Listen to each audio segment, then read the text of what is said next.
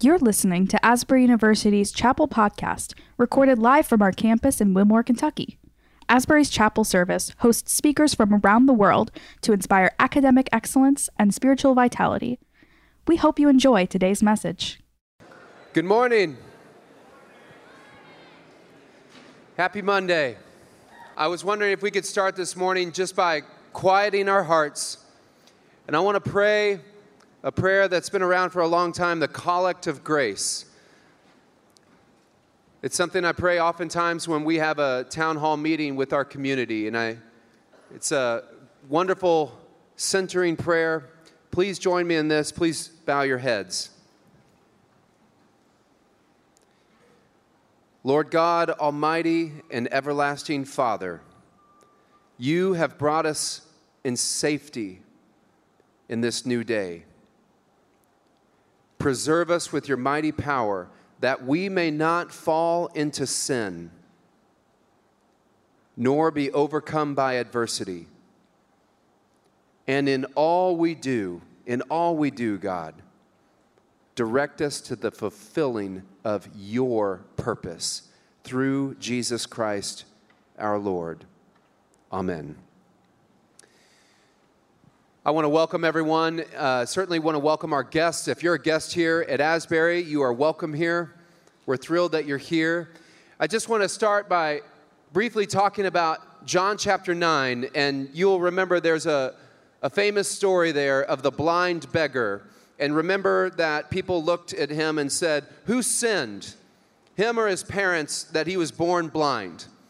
And then Jesus heals him of his blindness, and it's this incredible thing. And everyone's like, weren't you the blind beggar? And so the Pharisees call him in, and they call in his parents, and they're trying to figure out what just happened. And then the question shifts not to whether he's a sinner, but whether Jesus is a sinner. And eventually in John chapter 9, they look at the blind beggar and they say, well, what do you think? Do you think Jesus is a sinner? Who do you think he is? And he says these famous words in response, whether he is a sinner or not, I do not know. Here's what I do know. I was blind and now I can see. I just share that because when I look at what has happened over the last couple of weeks, whether or not this is a revival, a renewal, an outpouring, an awakening, I do not know. I don't want to lay labels on it so quickly. Here's what I do know. I know that we've been meeting together for 13 days. I know that students have come forward and they've given their life and made life-altering commitments here at this altar. I know that people have experienced freedom. I know there's been radical compassion and humility that we witnessed right before our eyes. I know there's been inconvenience. I know that people have gone so far above and beyond to make room at the table for this historic thing that's happening here. That's what I know. I'm so thankful to you. I cannot say that enough. And if I have time in front of a microphone, I'm just going to say it again. Thank you. I'm so proud of this community. I'm so proud of our students. I'm so proud of our staff and our faculty. And I'm so thankful. I don't even know the depth of my gratitude because I don't know the fullness of what the Lord is working out here. But we get to be a part of it, and I'm thankful for that. I'm also so excited for our speaker today. Delvin Pikes, Dr. Delvin Pikes, works for Every Nation Ministries. He's here with his wife, Janessa, their lovely kids. His father is here. Delvin is an old friend, so I'm excited to see their family. I know that you're going to be very blessed. So please join me as we prepare our hearts for worship.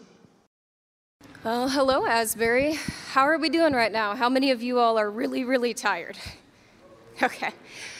So I was asked to pray for us this morning, and as I was thinking about, again, this 13th day of revival, one of the things that has been standing out to me so much is how there are so many different forms of worship.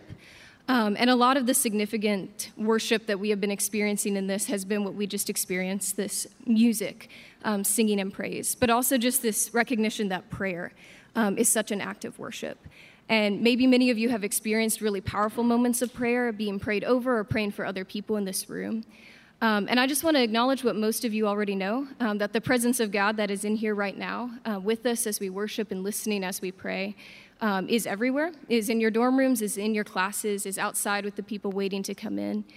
So I'm going to pray publicly for us, but if you would like God to hear you right now, if you would like to hear from him, then talk to him yourself in this moment. He can hear you in your heart, your fears, your thoughts, your questions, the same that he hears my voice. So let's pray together. Jesus, we are so thankful for what you are doing here. God, not a single one of us in this room can even know or understand everything that you have done. We can only look at where you have touched our own lives and the lives of those that we are close to or that we care for, and see the pictures and see the articles and hear the stories and marvel at what you are doing. And God, I believe what I just said, that you are the same God that we have known as long as we have known you, as long as we've been following you, that you are the same God who is working now that has worked before, and that will continue to work in us as we go forward. And Lord, as the world is turning to Asbury right now, as they are amazed by what they are seeing and drawing in to experience this for themselves, I pray that the students in this room will not feel forgotten, that they will remember your presence and what they experienced, especially a couple of weeks ago when this all began, and how close you felt then. And I pray that many of them continue to feel that closeness now. God, I thank you for our leaders, for the way that you have sustained them and helped them to manage and steward this space, and their consistent faithfulness to care for our student body.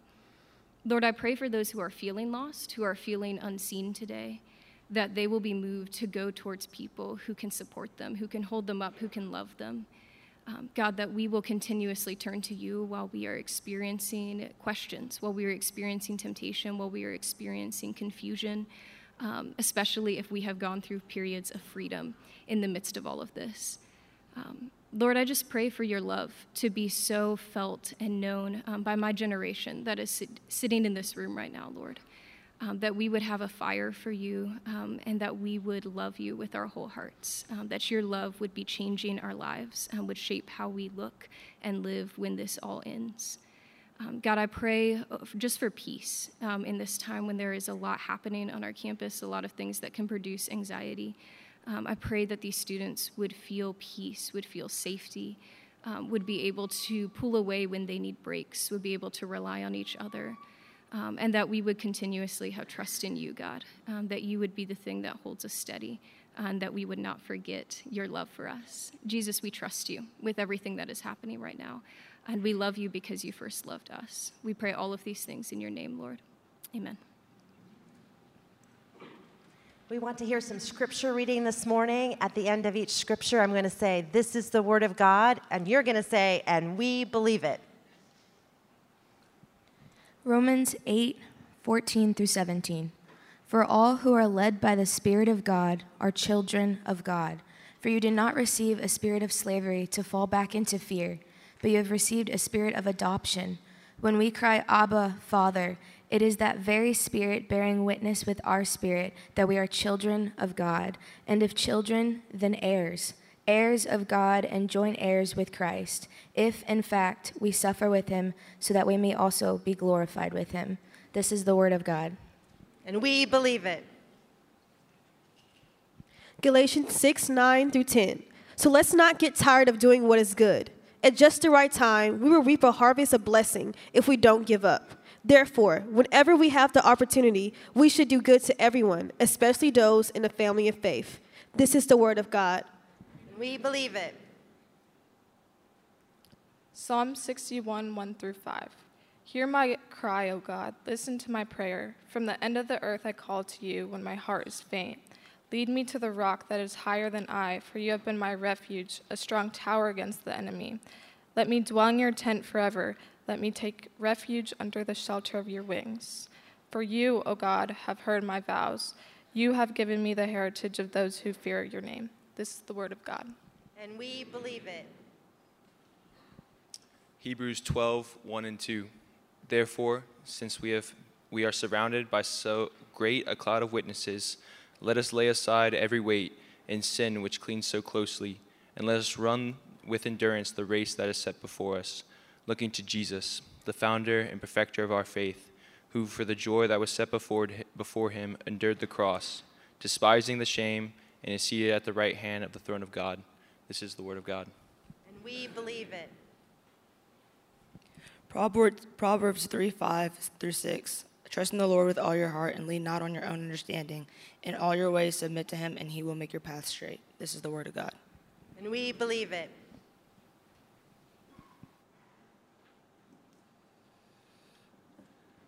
It's exciting to be here with you guys. My name is Delvin.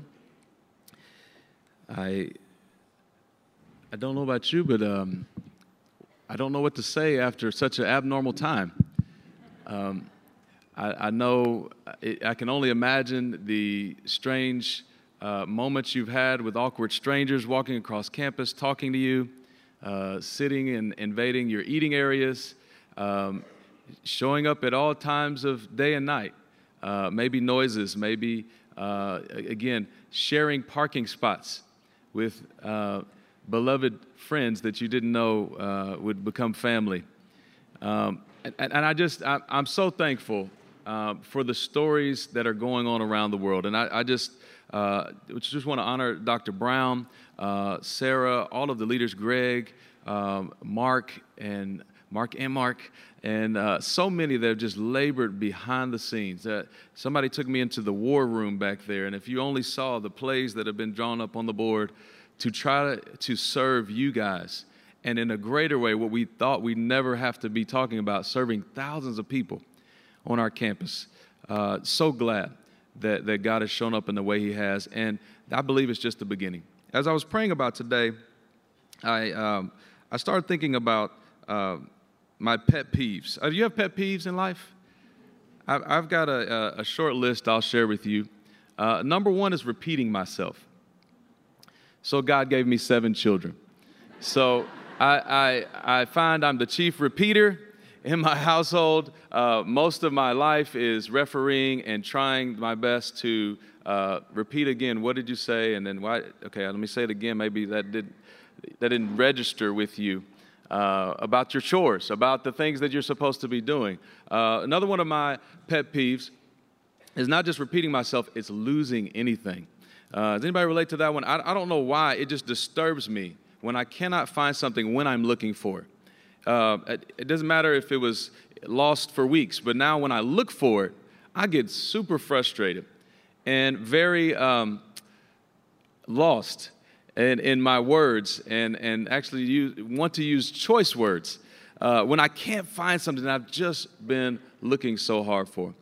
And I believe in a lot of ways, God has been doing something really unique in this hour. You say, man, what is God's pet peeve?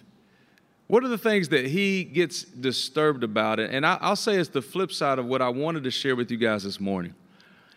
It's because I believe the real question today is, what is God doing in the middle of all this? There's so many things. There's thousands of things. There's millions of things that he's doing in this hour. But I believe he is wanting you guys to receive something more than just your pet peeves being disturbed. He's wanting to do something in your heart of hearts. He's wanting you to receive something from him. And the one word that God gave me to share with you guys, it's inheritance. Inheritance. You say, man, I've come to Asbury and I've heard about revivals in the past, and now I guess I'm living in one or getting to experience something that people have been praying for, telling me about, maybe grandmothers and aunts and uncles, and sharing with me stories about 1970 or maybe 1953. And can I appeal to you that even what you guys are experiencing is not just an inheritance for Asbury. This is something even far before Francis Asbury, who this university is named after. I'm voicing even something even further back than Jesus Christ himself. And I love how Paul puts this in Galatians chapter 3. He says this, "So again I ask you, does God give you his Spirit and work miracles among you by the works of the law or by believing what you heard?" So listen to what he says. "So also Abraham believed God, and it was credited to him as righteousness. Understanding that those who have faith are children of Abraham. Scripture foresaw that God would justify the Gentiles by faith, and he announced the gospel in advance to Abraham. You say, no, I thought it was to Asburyans or to those that were in the revivals. He says, no. Even before Jesus Christ, the gospel was announced to this guy called Abraham. And it says that this was the gospel announced in advance to Abraham. All nations will be blessed through you. So that those who rely on faith are blessed, along with Abraham, the man of faith. You say, what has God been trying to do? He's been up to fulfilling his promises to one man named Abraham. And those promises are part of why we're sitting here today. God promised in Genesis 12 to a 75-year-old man who had no kids. Let me give you the equation for that. That means no inheritance. That means that there was no one for Abraham to transfer the body of his work, all of the things he had labored for, all of that his family was known for, all that he had been trying to build, and the reputation that he'd been working so hard for. And he had no one to give it to.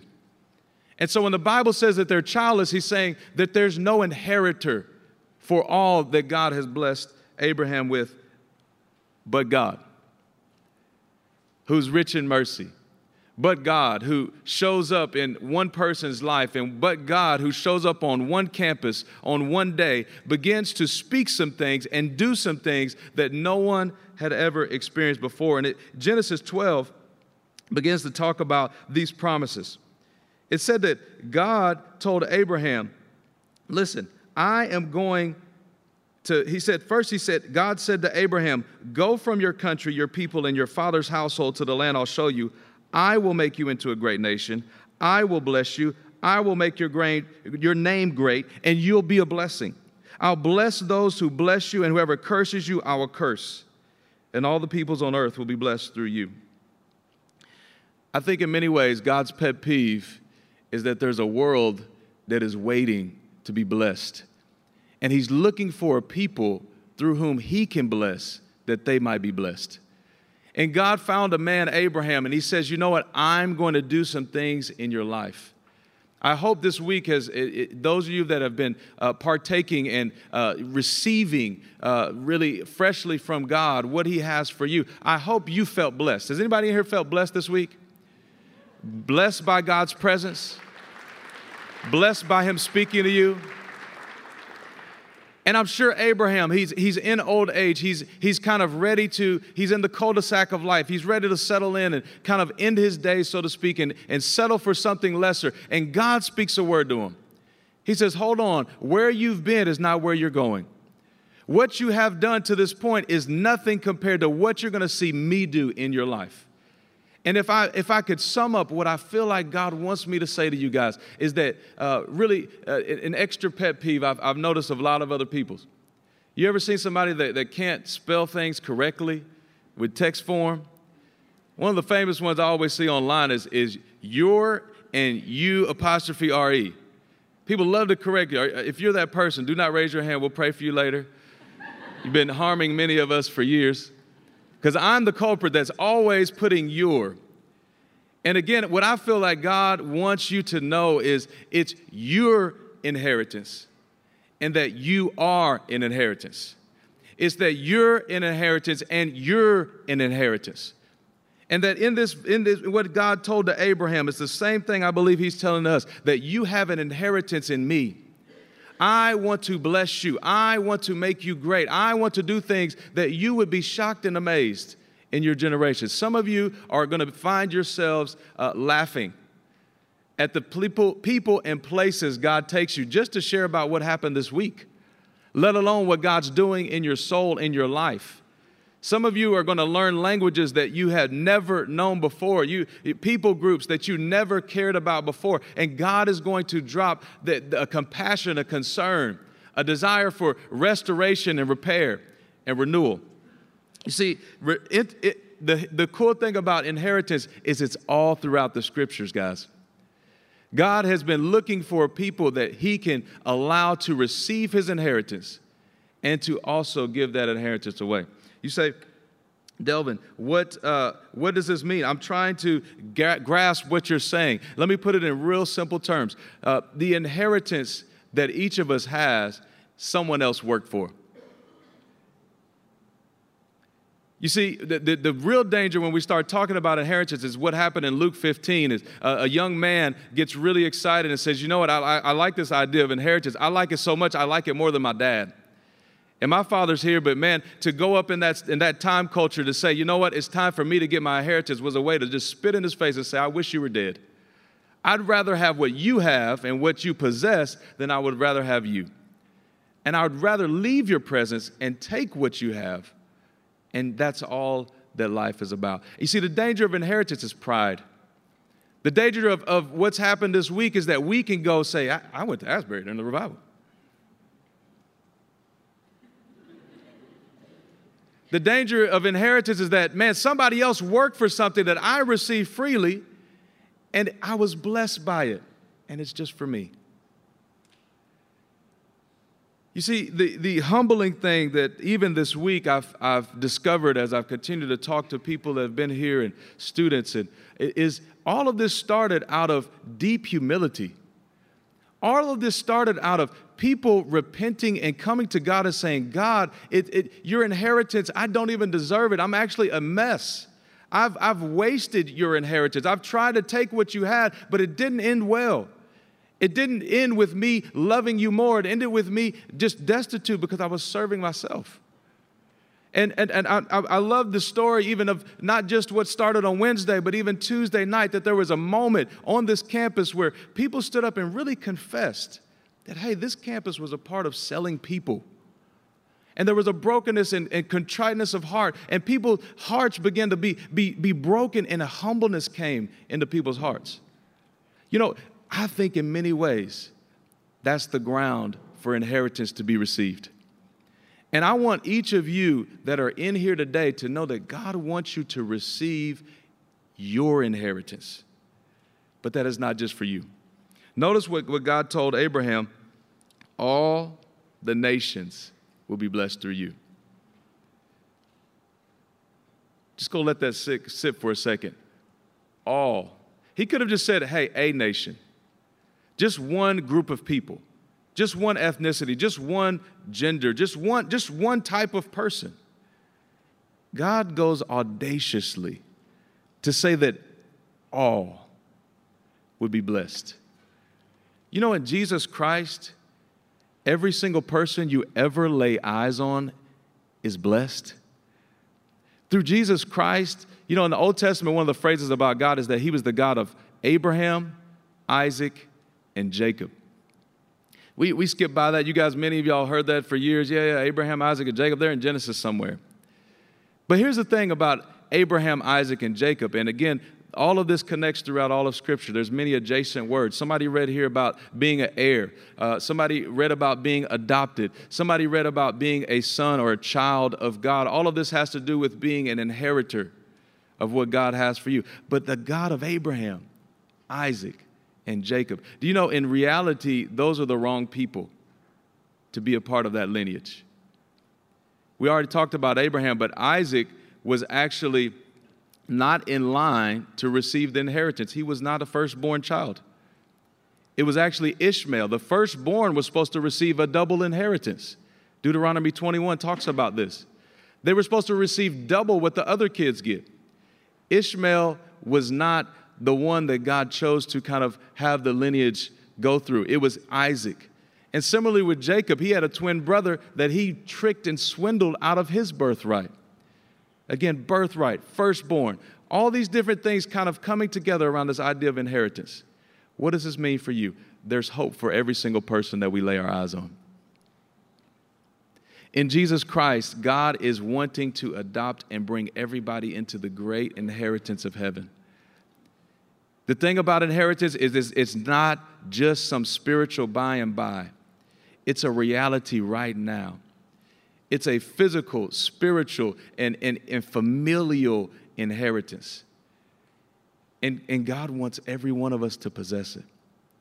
He wants every person in every nation to have an opportunity to hear about this glorious God that we have been blessed by.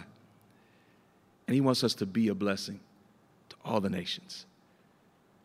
You know, I'm gonna pray here in a moment, but I just want to pray if you are ready to receive the inheritance that God has for you here and ready to let others know about the inheritance they have in Christ as well. If that's you, I want you to stand to your feet. I want to pray for you right now.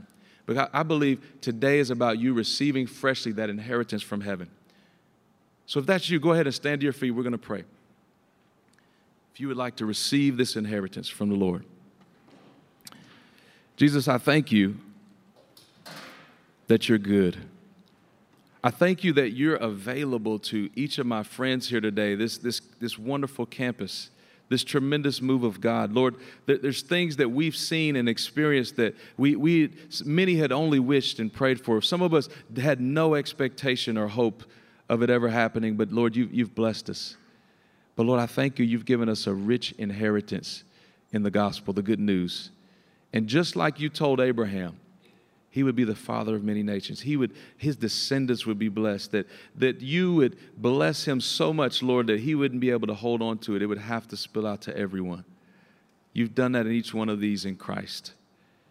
And today, Lord, we freshly reach out to you saying, Lord, thank you for the way in meekness you've met us. Thank you for the way that in humility, Lord, we've gained strength. Thank you for the way that you have shown up by your Spirit. Lord, you said, which is a part of our inheritance, a deposit guaranteeing what's to come. Thank you, Lord, that you are doing a work inside of every student in this hour, Lord, that they know not of, but Lord, is not just for them. There's so many that could not wake up and come and drive to Wilmore. There's so many that, Lord, they could not pray for themselves all last week because they're so bound up with addiction and perversion, with distraction, with insecurity. And God, I thank you that you're sending us and you're blessing us with your presence. Lord, I'm praying that these students, Lord, would grab a hold of the great inheritance they have in you, that they are co-heirs, that they are, Lord, your sons, your daughters. They've been grafted into something, though, they could not be a part of apart from you. And because of that, their inheritance is great. All of heaven they have access to. All that Jesus was a part of and doing, they can be a part of and doing. And Lord, I pray you would continue to send these far and wide to places others can't go, so that those that don't know may know the great love of our God. It's in Jesus' mighty name we pray. Amen.